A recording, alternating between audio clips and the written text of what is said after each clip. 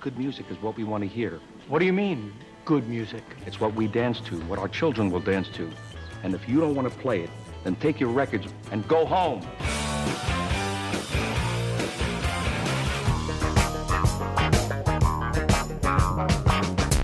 Did you have a band? Good or bad? It's a great band. It's a bad band. It's like pizza, baby. It's good no matter what. There's music in the air.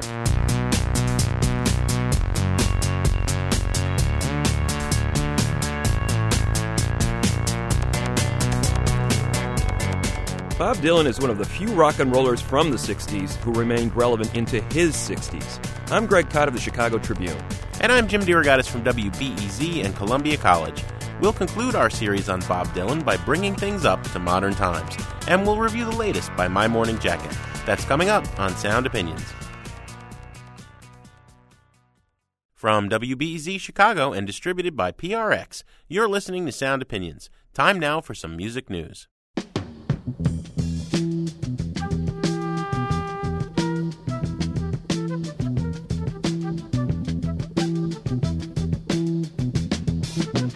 You will not be able to stay home, brother. You will not be able to plug in, turn on, and cop out. You will not be able to lose yourself on Skag and skip out for beer during commercials because the revolution will not be televised. That is The Revolution Will Not Be Televised from the great Gil Scott-Heron, who passed away at age 62 over the Memorial Day holiday. Jim, I think it goes without saying that this is one of the most profound artists of the last half century, perhaps not as well known as some of those people in the Rock and Roll Hall of Fame, but I'd put him on a level of a Bob Dylan in just the way he handled words and the way he infused popular music with a sense of social and political consciousness. The Revolution Will Not Be Televised, that was the song that put him on the map. Let's remember that Gil Scott-Heron got his start not as a musician, but as an accomplished poet and author. He had published a novel by the time he was 19. He followed it up with a second novel a year or two later. He also had a book of poetry published. This got him the attention of Bob Thiel, a famed jazz producer who had worked with people like Louis Armstrong in the past. He heard greatness in Gil Scott-Heron. And Scott-Heron was intrigued with the idea of having a musical career because he felt he might be able to reach a wider audience. He had seen the Last Poets perform in New York in the late 60s and was intrigued, this idea of spoken word over the top of a very sparse rhythm section. And that's exactly what he did with The Revolution Will Not Be Televised, a biting commentary on the way media manipulated the way we thought about the world, and in turn, the way people were narcotized by this medium. So Gil Scott-Heron took it a step further. He said, okay, I'm going to put fuller musical backdrops behind my poetry. He started to work with a college friend of his named Brian Jackson. And over the next dozen years, they made about 13 studio albums. Eventually got signed by one Clive Davis to Arista Records when he was starting up that label in the mid-'70s. Got some chart success. All the while, extremely serious work. I mean, you did not talk about party music when you're talking about Gil Scott-Heron. Merging the poetry of Langston Hughes and Leroy Jones with soul, funk, and jazz. The formula worked on a number of songs, never really got a huge number of hits out of them, but incredibly influential. When you talk to the second, third, fourth generation of hip-hop artists that followed him, the neo-soul movement with people like Erykah Badu and Common, and the Roots, they all paid tribute to Gil Scott-Heron as a major influence. In turn, Gil Scott-Heron didn't hear it. He says, I don't know what they're talking about. I have nothing to do with that music. He saw himself as a separate entity. It's kind of sad, but really his roots were in blues and jazz, and he really didn't hear himself as a hip-hop artist per se, even though he influenced that genre greatly. He had a handful of hits. The one I'm going to play is one of those near hits. If you listen to FM progressive radio in the mid-'70s, you might have heard this song. But again, politically infused material talking about the apartheid situation in South Africa with a great beat. I mean, Gil Scott-Heron was sampled numerous times, not just for the words, but for the beats, those grooves that he and Brian Jackson created. And here's a great example of it. Gil Scott-Heron with Johannesburg on Sound Opinions. Said what's the word? Tell me, brother, have you heard from Johannesburg? And tell me what's the word now? Oh, sister woman, have you heard from Johannesburg? They tell me that our brothers over there are defined the man.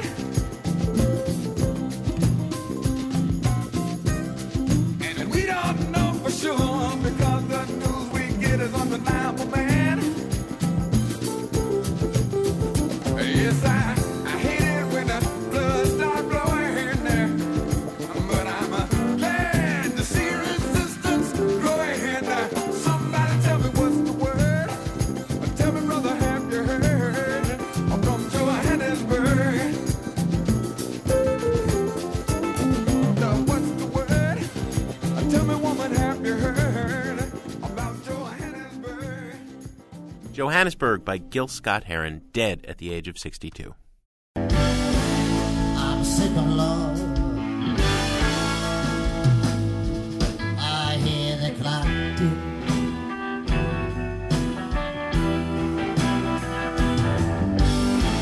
I'm sick of love. I'm lovesick.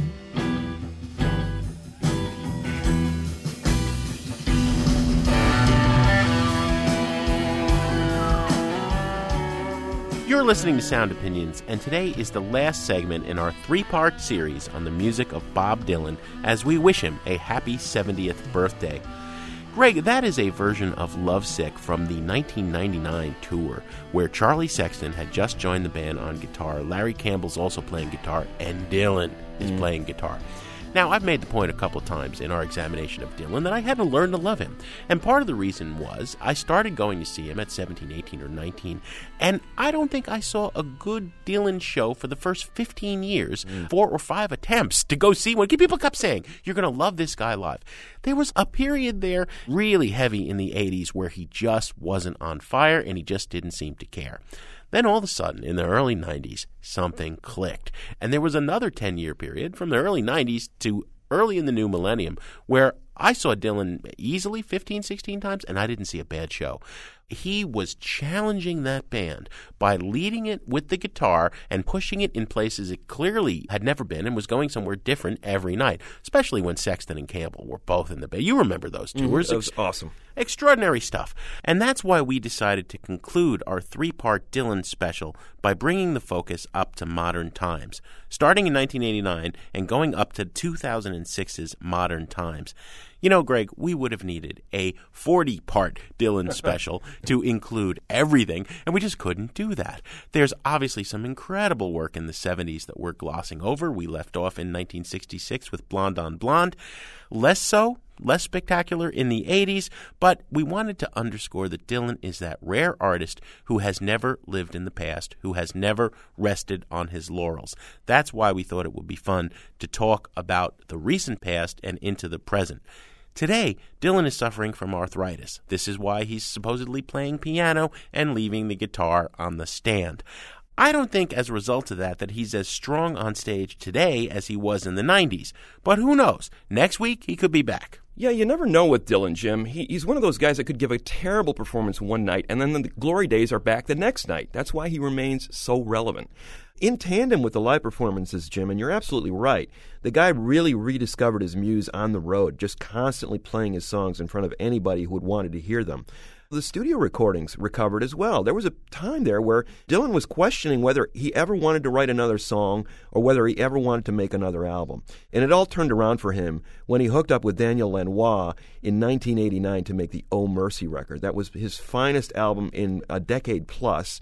Returned with Lanois in 97 to make Time Out of Mind, which swept the Grammy Awards that year and put Dylan in a new place. Really unprecedented when you think about it. An artist in the late phase of his career, once again at the top of his game. I really can only think of maybe a handful of rock and rollers that have achieved what Dylan did in that decade by making that comeback. And then he followed it up with Love and Theft in 2001 and Modern Times in 2006. Very strong series of albums, especially when you consider it's essentially the third act in Bob Dylan's career. Now, Oh Mercy and Time Out of Mind were produced by Daniel Lanois, who is famous for working with U2, among others. But the engineer on those records was equally important, Mark Howard. He's worked with everyone from Iggy Pop to Avril Lavigne, and he joins us now to tell us about working with Bob Dylan in the studio. Mark, welcome to Sound Opinions. Oh, thank you. Let's set up your first experience with recording Dylan, Oh Mercy album in 1989.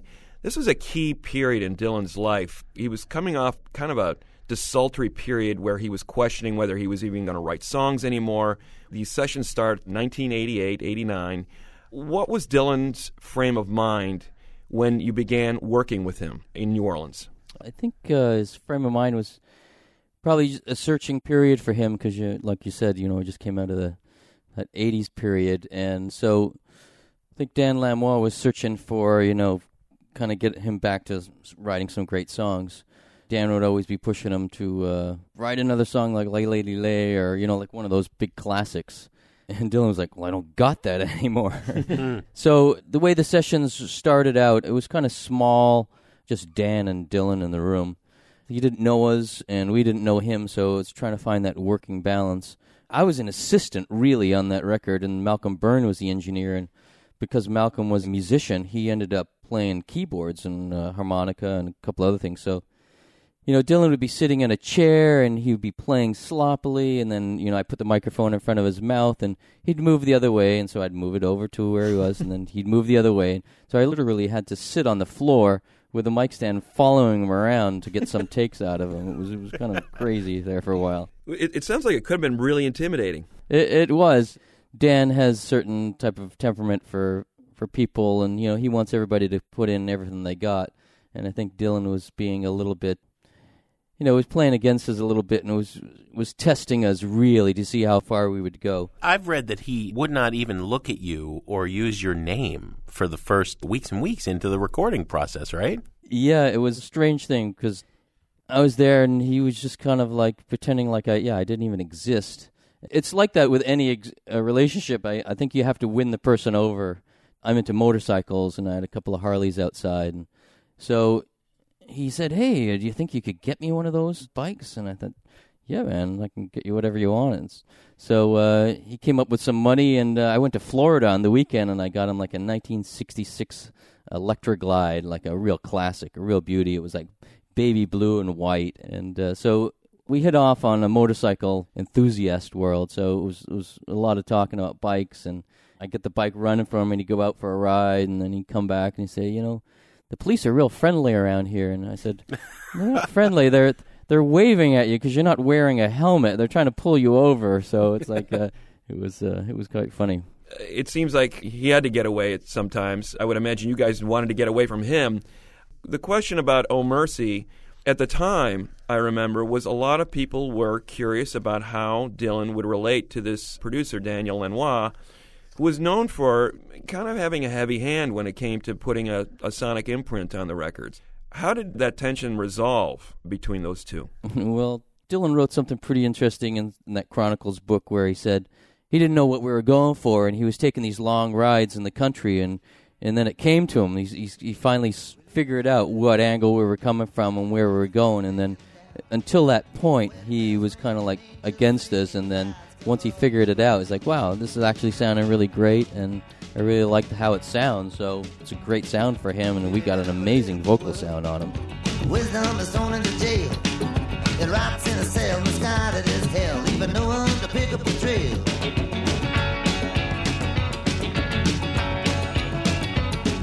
We live in a political world where mercy walks the plank. Life is in mirrors, death disappears up the steps into the nearest bay.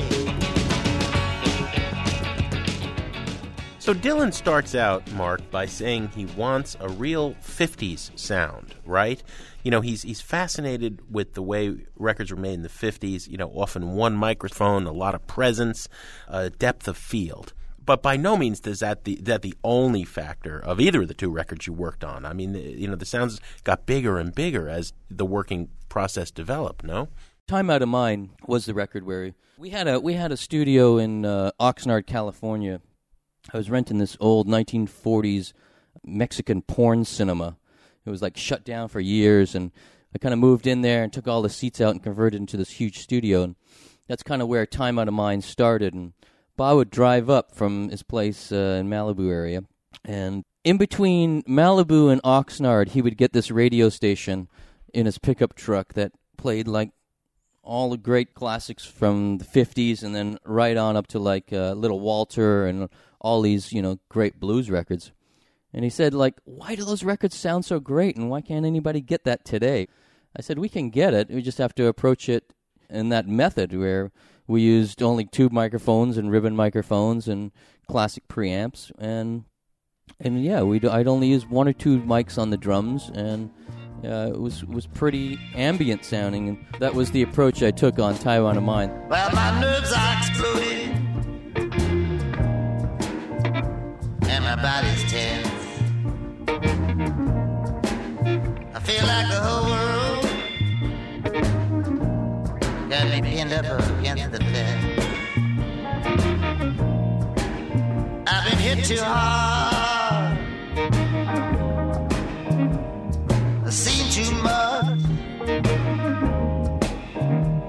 Nothing can heal me now but your touch. To tell you the truth, we started there in Oxnard, and we had an amazing sound. It was like some of the best piano sounds I got and a killer vocal sound. And we were ready to make the record there, and Bob said, look, this is too close to home. I can't work here. I got the family and stuff here. I need to be, like, isolated and go somewhere where I can think and write these songs. So then one day he comes in, and let's go to Miami. It was, like, the furthest point away. So I remember at Christmas time, I loaded the truck at Christmas, and I drove all the way to Miami with all the same microphones and all of the same, I brought these little Neve BCM 10 mixers with me and a bunch of motorcycles, and we ended up going to Criteria in Miami. We were working in this big room in Criteria, but the room was like a film, one of those big film rooms where they shoot video. So the room didn't have a very good sound. It was really kind of, the room itself was spitty and echoey. So I was a bit bummed there for a while. Things turned around. I'd set up this little apartment for Bob because it was such a huge room, and there was like 15 people in the room at the same time, so he needed to be isolated at the same time. So out of gobos and stuff, I built a little apartment for him with little windows and a lamp, and so he had a little place to hide out. It wasn't until then that it created a vibe in there, and it actually felt good, and things started to sound better. So that's really what happened on Time on Mine. Talk about the writing aspect of Dylan as a lyricist. It sounded like initially it was just like a lot of words on a page, and how do we turn these into songs? Was that an initial issue for you and Lanois? I don't think so, because the way he works is just incredible. I've never seen anybody else really work this way. It's all in his head, and he can pull verses out of his head on, just on the spur of a second. You would have like songs like Highlands on Time Out of Mind, where the song's 17 minutes long. For 17 minutes, you can remember every verse. But it must be a holiday. There's nobody around. She studies me closely as I sit down. She got a pretty face and long white shiny legs. We'll have more on Bob Dylan after a quick break on Sound Opinions from WBEZ Chicago and PRX. And later on, you, the listener, have the last word. Want to share your sound opinions about Bob Dylan or anything in the music world? Call 888-859-1800 and leave us a message.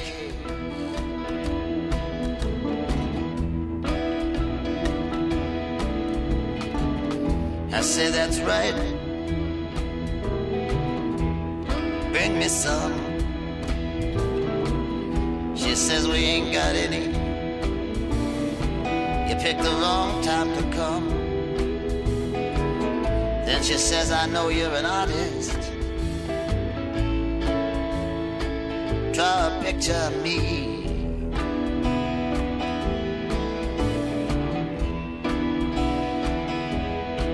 I said I would if I could, but I don't do sketches from memory.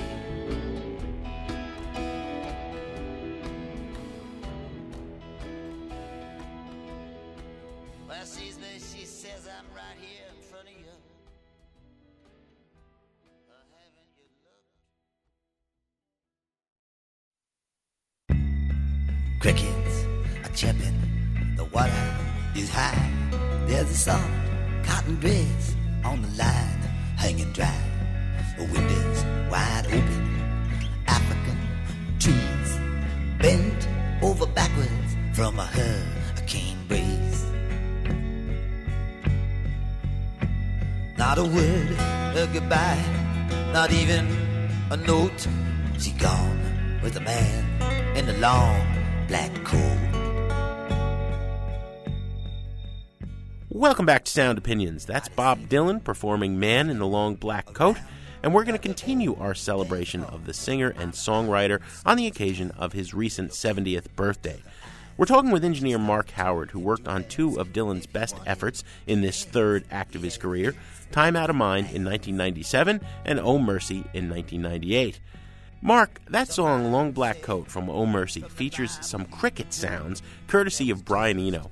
Tell us more about that. Those crickets, they came from, we had just finished a record with the Neville Brothers, which was the Yellow Moon record. And Brian Eno had come in on that to help out in the beginning when we started the Yellow Moon record. And he has a Yamaha DX7, which he's totally got into the memory and customized all of the sounds. And so during the Yellow Moon session, these crickets appeared. And he has these insect sounds. And in New Orleans, there's these cicada bugs that make this like really kind of like whistly kind of loud tone. Eno would be communicating with the insects. He would do a melody, and then the insects would copy the melody. And I thought, wow. And then he'd do it again, and they would do it again. So he's actually communicating with his insects with his keyboard sounds, which was very strange. And so he ended up leaving those cricket sounds with us. So we had those cricket sounds in our DX7. So when it came around on Oh Mercy, that Malcolm was playing the crickets. Well, I was recording the song, and so it became part of that track. And Man in a Long Black Coat, I think, is one of the classic songs of that record. It's haunting. She never said nothing. That was nothing. She wrote.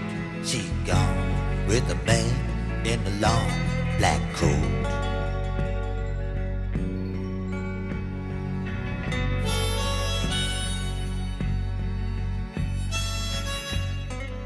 There was some criticism about the technology. Some critics dared to say the technology kind of almost overwhelmed Dylan. How do you feel, now, 89's a long time ago now. How do you feel Oh Mercy stands up, Mark, from your point of view? I still listen to it to this day, and I think it's a really hi-fi sounding record. It's a lot different sounding than Time Out of Mind, but it's a little more dense sounding, and I really thought that it was a great sounding record, and I felt that the record really didn't get the kind of attention it should have, really. Well, it was an odd time for Dylan because he'd fallen off the map in a lot of ways. Oh Mercy was, I think, now widely acknowledged as sort of the first step in his comeback, his late career comeback. And then you returned to the studio with him to make Time Out of Mind in 96. The album was eventually released in 97. At that time, too, Dylan had not recorded any original songs in a period of like 6 or 7 years. He had once again stalled. It sounded like the vibe was similar to where he was with Oh Mercy, in that he was at a period in his career where he was questioning whether or not he even wanted to be in the studio anymore and writing new music. What was your assessment of where Dylan was at when the recording sessions for Time Out of Mind began? Time Out of Mind started with an invitation from Dylan at that time to mix. He did the show for the House of Blues, I think for the Olympics or something, and they wanted Dan to mix it. And so I mixed it with Dan, and that was really how it started, where I'd finished doing all of the songs that he wanted mixed for this live session. And it was like the very last song. He goes, "This song's got a harmonica in it. Like, can you make it sound electric?" So I said, "Okay, yeah, I can make it sound electric." So I took it off the tape and I ran it through like a little tube screamer kind of guitar distortion pedal, and then into like a little tweed amp, and then I re-recorded it back on a track. So that way he would have this kind of distorted harmonica sound. But after he finished with the harmonica, his vocal came through that amp. And when he heard his vocal come through this distorted amp, he's like, "Wow, that sounds amazing." I had to remix the whole record with that vocal sound on there. There's a rush, there's a free. I must always be the free. Come to me now, you know it's so long. Yes, and a life is free. That became the sound for Time Out of Mind. A lot of people look back at that record, Mark, and talk about it as Dylan confronting his mortality. He's well into his 50s by now. The story that gets confused for some people is that he did, in fact, suffer a life-threatening illness after that record was recorded, and people sort of conflate those events wrongly. But what was your take? Was Dylan kind of looking at his life? I mean, did you sort of see it in any way as a dark record when Dylan was making it? No, I didn't have that vibe at all. I thought it was quite uplifting like when we first started, because he was coming out when we were mixing that show for him. He'd say, "I got these new songs. You want to hear them?" And he'd go over to the piano and he'd play this track for Dan, but he wouldn't sing. And he'd say, "Well, what do you think?" And Dan would go, "Well, it sounds great, but I need to hear some lyrics." And then the next day he'd come in and goes, "Here, I'll play you another song." And he'd go to the piano and play it and goes, "So what do you think of that one?" And Dan goes, "Well, that's really great, but I really need to hear some lyrics." So he came on this other day and he played "Can't Wait" on piano. And I swear to God, it was so haunting, the hair on my arms went up. It was like a gospel version of "Can't Wait." We were like blown away, and we thought, wow, if this is any idea of what the record's going to be, it's going to be a classic, you know? Mm-hmm. And, you know, because it's gospel, it's uplifting, you know? Like, there was no darkness to it. So that song, "Can't Wait," became like a pillar of the beginning of the record. Well, it's way past midnight, and there's a people all around. Some on their way up, some on their way down. The air burns, and I'm trying to think straight.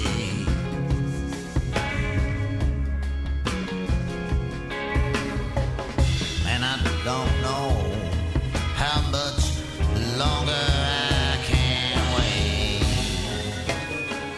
But this thing was we went to Miami and we tried to cut it with a band, and it wasn't happening in Miami, not with the band. It was a whole other thing, and so we never quite got back to that version. And the version that's on the record is a great one, but I swear to God that other one is. But it was a shame because that was the thing that Dan was striving for, and it became an issue on Time Out of Mind where, you know, Dan was really going for it, and you know, Dan would work up the band, and Dylan would walk in and he heard that they were working up "Can't Wait," and he's like, "I'm not recording that song ever again. I've already did it. It's over. It's done." And Dan's like, "Well, you know, let's give us a chance here." Like no, and then Dylan went into like this kind of crazy man zone where he had these like golf gloves on, and he would hold the guitar backwards like a baseball bat, and he would slowly kind of pitch it like if he was like doing a baseball kind of like at Dan's head, like if he was going to hit him with it.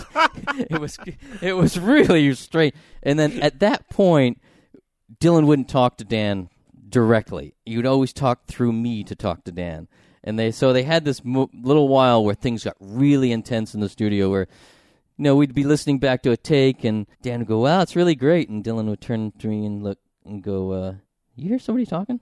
I'm like, oh, man. In the end, you know, they're good friends, and it's just like it's just wild to kind of go through those kind of moments where he won't talk to him, so Dylan's only talking to me, and Dan's only telling me what to tell him, and so it was like I was the middleman there for a while. It was kind of crazy, intense for me, but great. It's interesting too that Dylan has never really. Every record since then, I believe, has been a self-produced record. He's not really worked with outside producers since then.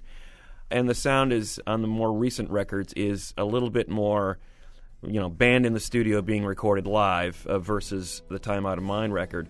It is a singular record in his catalog. Nothing else sounds quite like it. Shadows are falling, and I've been here all day. It's too hot to sleep, and time is running away. Feel like my soul has turned into steam. I've still got the scars like the sun and neon. How does it hold up for you years later as a work of art? It still holds up to me, you know. It's Not Dark Yet, I think, is a classic off that record. It's quite haunting. It's funny because for a while, like in the beginning, I thought that record was a little harsh sounding, a little harder, you know, than Oh Mercy is a little more pleasant to listen to, big, richer sounds and kind of like wider textures, where on Time Out of Mind, because it's 15 people playing in one room all at the same time, the record had a lot of leakage in the vocal mic, and because of that, it makes it a little more harsher in a way. It's not as big and warm round sound like if you did a vocal off by itself in a room. Right. So the record holds up. I was pretty close to it in the beginning, and I was being super critical on that it was harsh, but now when I listen to it, it's quite a great sounding record, and there's a lot of textures in there that it's funny because when you hear it years later, it's like, wow, okay, yeah, that really does work. Why do you still do it? Why are you still out here? Well, it goes back to the destiny thing. I made a bargain with it a long time ago, and I'm holding up my end. What was your bargain? To get where I am now. Should I ask who you made the bargain with? with the chief commander. On this earth? And on this earth, and then in the world we can't see. If you're just joining us on Sound Opinions, that's Bob Dylan talking about selling his soul to the devil during a 2004 interview with 60 Minutes.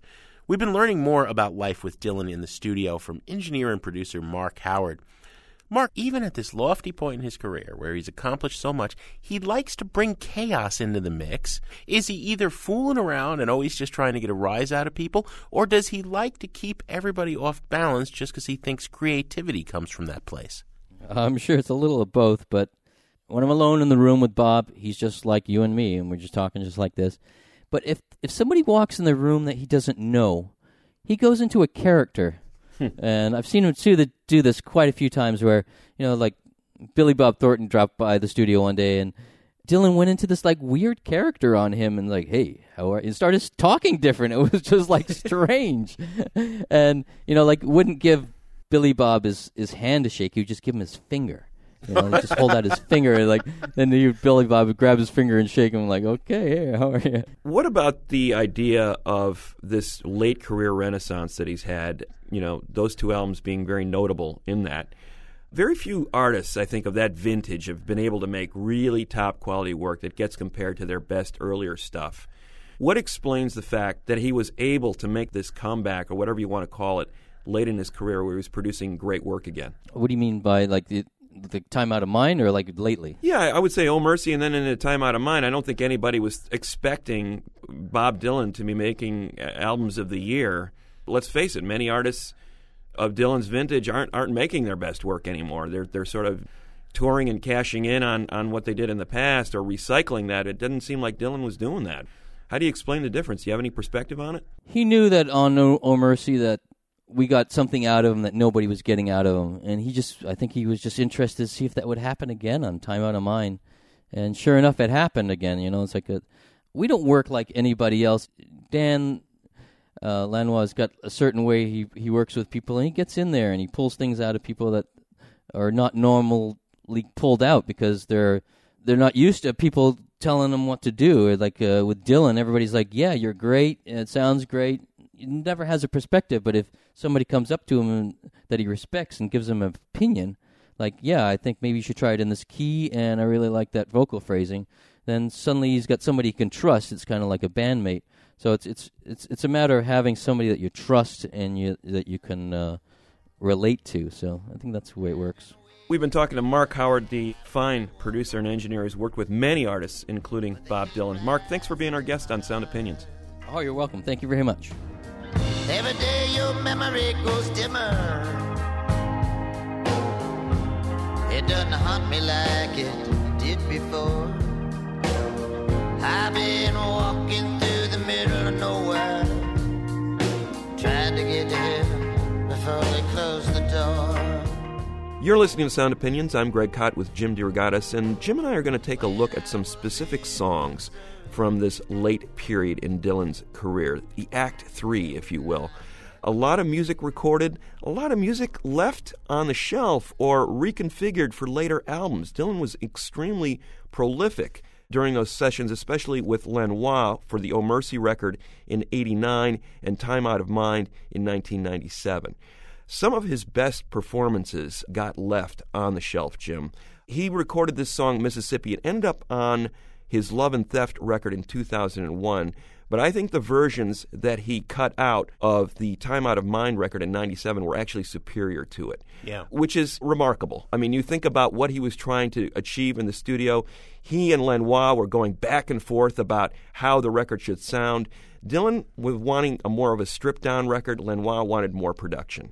So the stripped-down version of Mississippi got left behind on that record, but I think it's a fascinating Dylan performance. There's a couple of things going on here.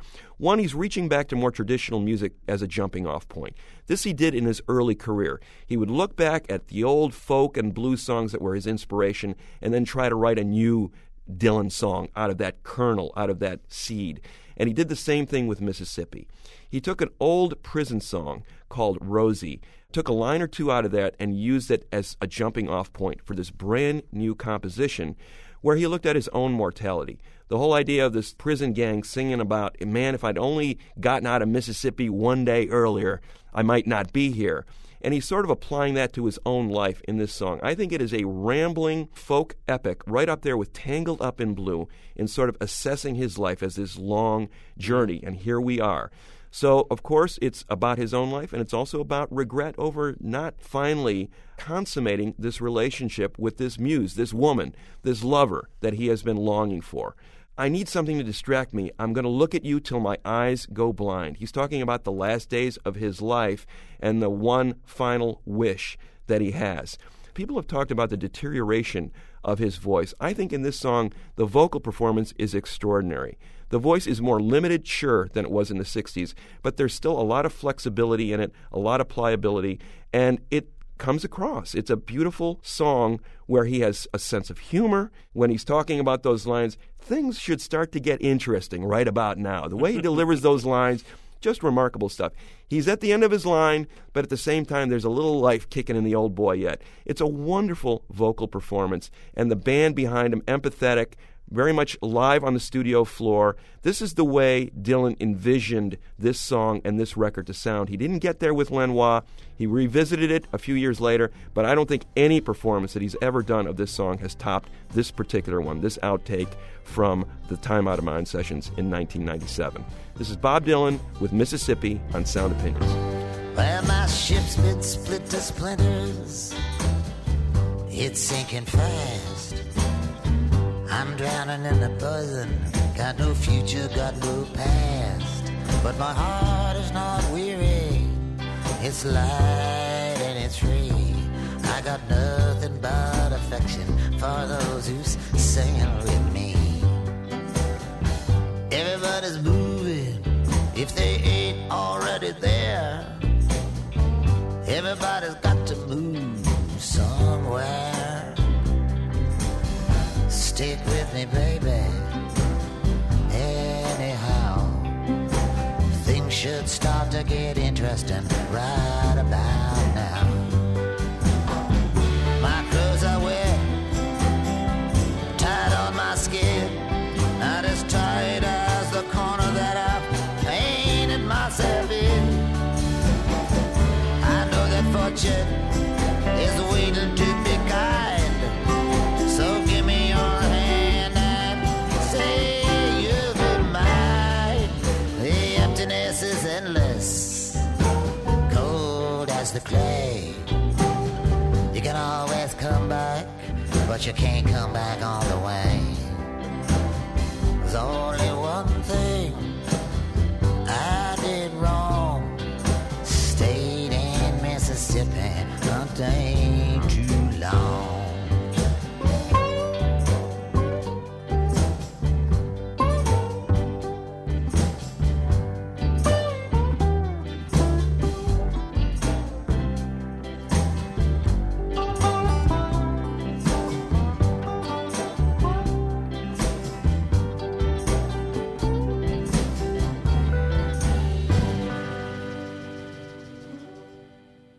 That is a rare version of Mississippi by Bob Dylan, an outtake from his Time Out of Mind sessions in 1997. Jim, what do you got next for us? Well, Greg, I'm going to play something from the 2006 album Modern Times, but I want to make a point first. As critics, it has always bothered us when people live in the past and give their heroes a pass based on nostalgia. Mm-hmm. You and I are hardcore Dylan fans, but we will admit there have been some mistakes along the way. I think it only does him a disservice to not be honest in our criticism of him. When he's been great, he's been on fire. I like the last 15 years of albums a little less than you. I think the Lanois stuff was a little overproduced, and as he's been producing his own records in the last 5 to 8 to 10 years, as Jack Frost, pseudonymously, he's been indulging a penchant for Rudy Valley, Bing Crosby, 1930s kind of radio crooning pop.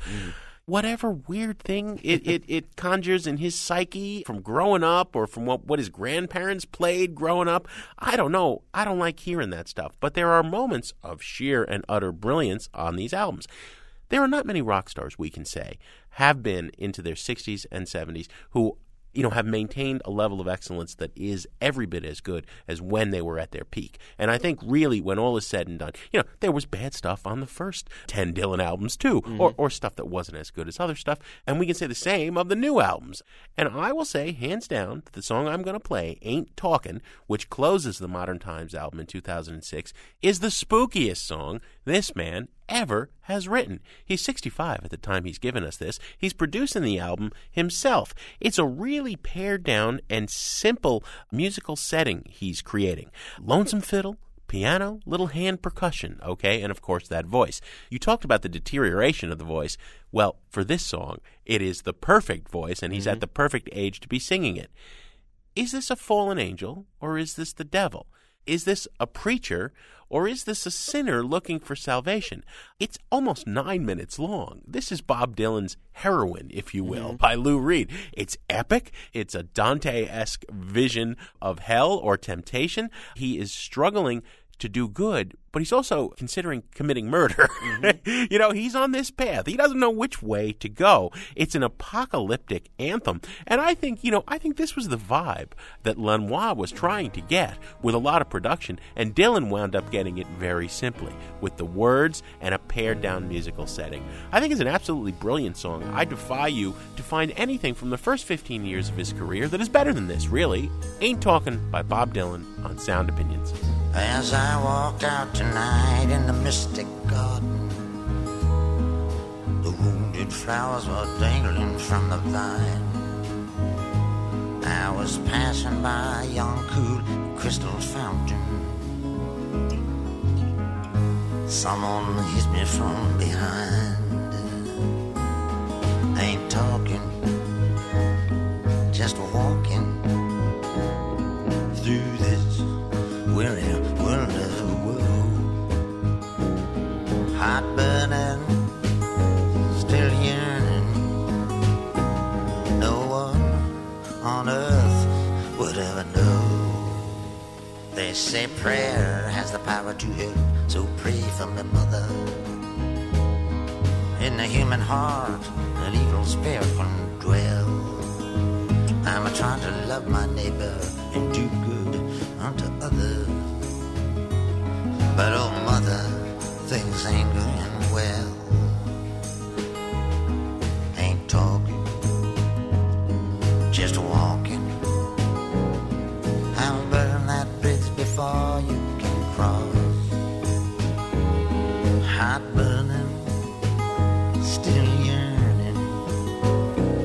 There'll be no mercy for you once you've lost. Now I'm all worn down by weeping. My eyes are filled with tears, my lips are dry. If I catch my opponents ever sleeping, I'll just slaughter them where they lie. Ain't talking, just walking through the world, mysterious and vague. Heart burning, still yearning. Walking through the cities of the plague.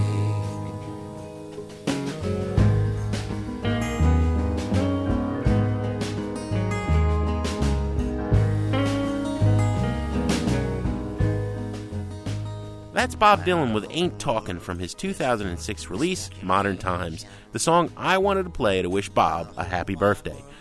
Coming up on Sound Opinions from WBEZ Chicago and PRX, Greg and I will review the new album by the Louisville Quintet, My Morning Jacket. They will jump on your misfortune when you're down. Ain't talking, just walking, eating hog-eyed grease in a hog-eyed town. Hot burning, still yearning. Someday you'll be glad to have me around.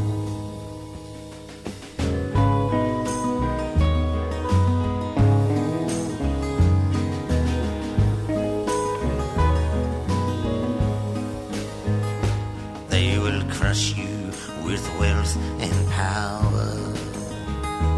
Every waking moment you could cry. I'll make the most of one last extra hour. I'll avenge my father's death and I'll step back. Ain't talking, just walking. Hand me down my...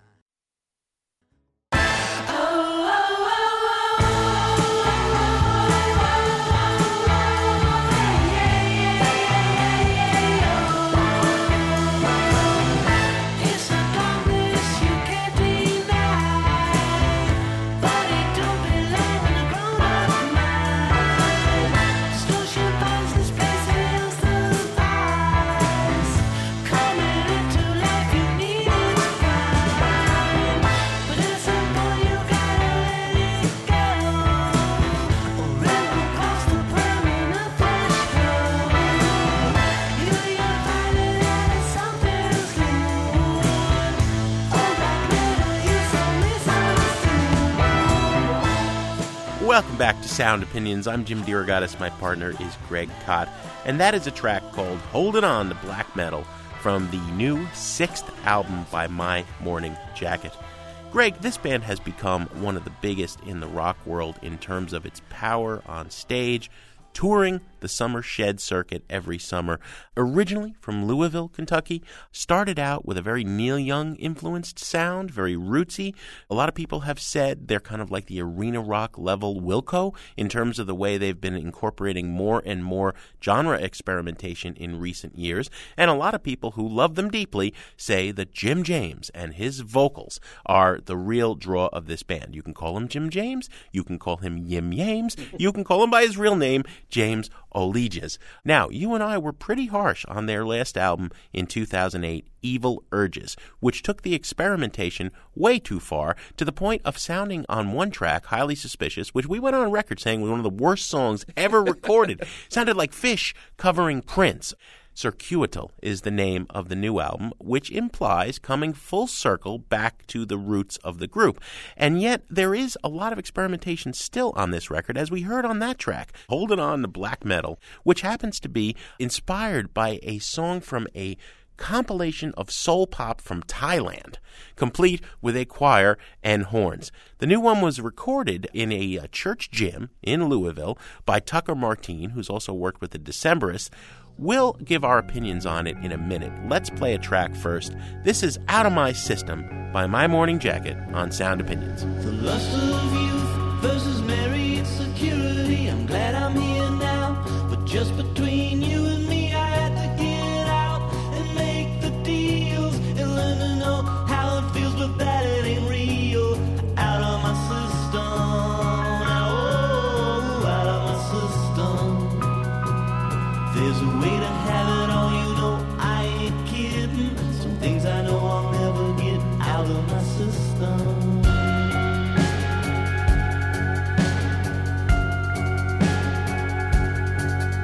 If you don't live now, you ain't even trying. And then you're on your way to a midlife crisis. Live it out any way you feel. You can feel it in your bones, but try to deny it. Wipe it off your face, but your eyes won't hide it. You knew it all along, but never made it.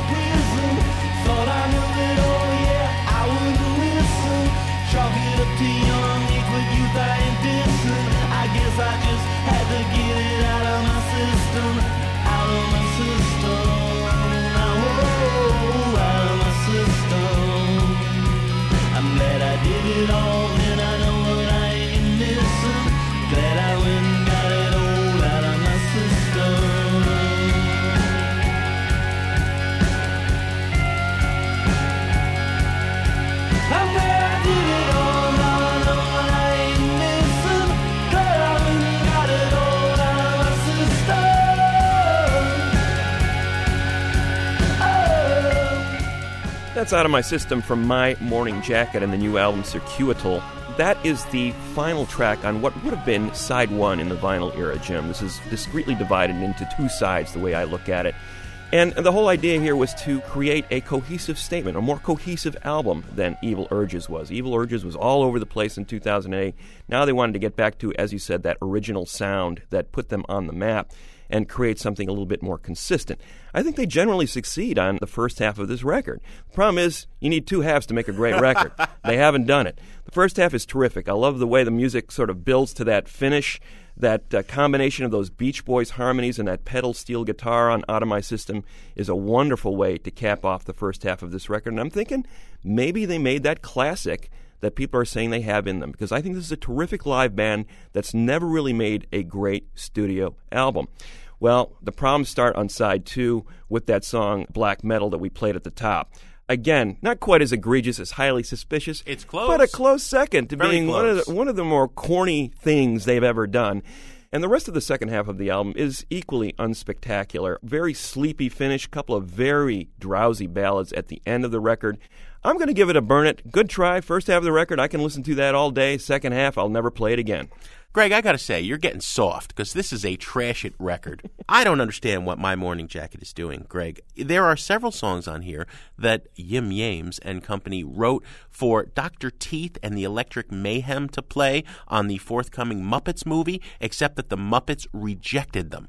How cartoonish do you have to be rejected by a cartoon? You know, you're covering Thai soul pop. You're imitating the Beach Boys. The lyrics are just ridiculous. I mean, really, you should need to get a license before you put any children's choir on a song, okay? Not a good idea. I'm sorry, this album really disappoints me. It's a trash it as far as I'm concerned. Greg, what do we have on the show next week?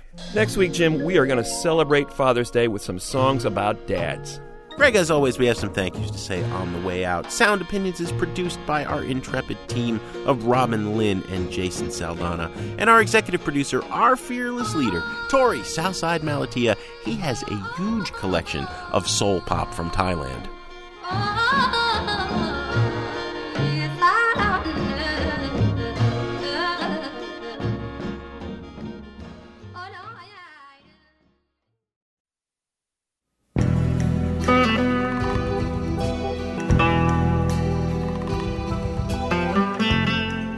On Sound Opinions, everyone's a critic. So now it's time to hear what you have to say. He was a mind weaver, always on the phone, telling me all sorts of hurt of his own. Although his voice was sweet to me, I wondered if we could ever be.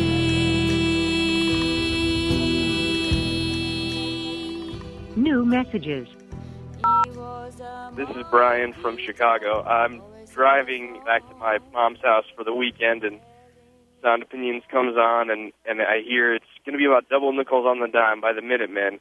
And I thought I'd heard the Minutemen before. I thought I knew who they were. I don't know what I really thought, though, because I've never heard this music before. You know, there's that Art Brut song, like, I can't believe I'm just finding out about the Replacements. That's how I feel. Why hasn't anybody played me this record before? Why am I 28 years old and hearing this for the first time? I'm going to go buy a copy of it at the Best Buy right as I roll into town, and I'm going to listen to it all weekend. So thanks for that. I really appreciate it. It was a great interview, and it sounds like an amazing record. The people will survive. In their environment. The dirt, scarcity, and the emptiness of our soul.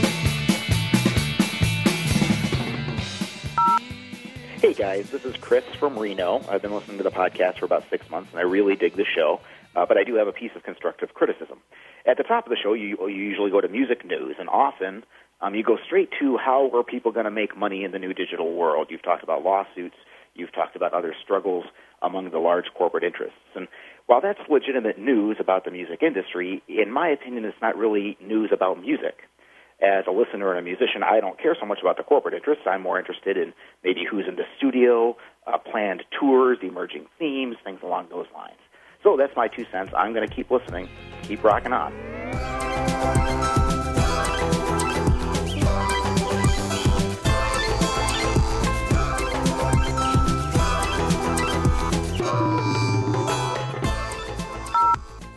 Hey, Jim and Greg, this is Jason from Los Angeles. Now, I hear you guys talk a lot about the cloud and streaming-based music services, and now I work in the music industry and I live in LA, so I'm surrounded by very modern technology and people with smartphones attached to their hips and their hands and their heads. And I have got to say, maybe it's making me sound like I'm an old man, but I really don't believe that streaming is going to replace dedicated ownership of files as the universally preferred method of listening to music. Now, I've tried plenty of streaming services myself, and I've enjoyed them when they've worked, but there have been many times where there have been lags in playback, or the audio is cut out if my cell phone got into a dead spot where I lost my 3G. Now, I understand that there are downsides to owning MP3s, that you're restricted to having them on a physical media. You have to carry it with you. You have to actively manage the files yourself. You have to back them up. But I think the benefits are huge. My vision of the music industry in the future is that it's going to be a mixture, that people are going to use streaming services for convenience, for discovery, the way that they would use radio, only it's going to be much more sophisticated because they can pick and choose and pick on demand what they want to listen to. There's always going to be a good reason for people to own copies of music. Anyway, that's my 2 cents. Thanks, guys.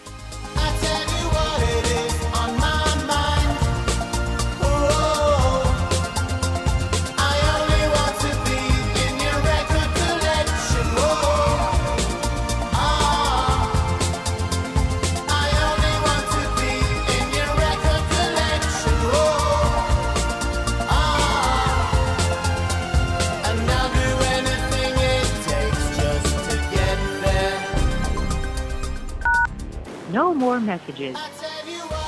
To give us your opinions on Sound Opinions, call our hotline, 888-859-1800. We'll be back next week with more Sound Opinions, produced by WBEZ Chicago and distributed by PRX.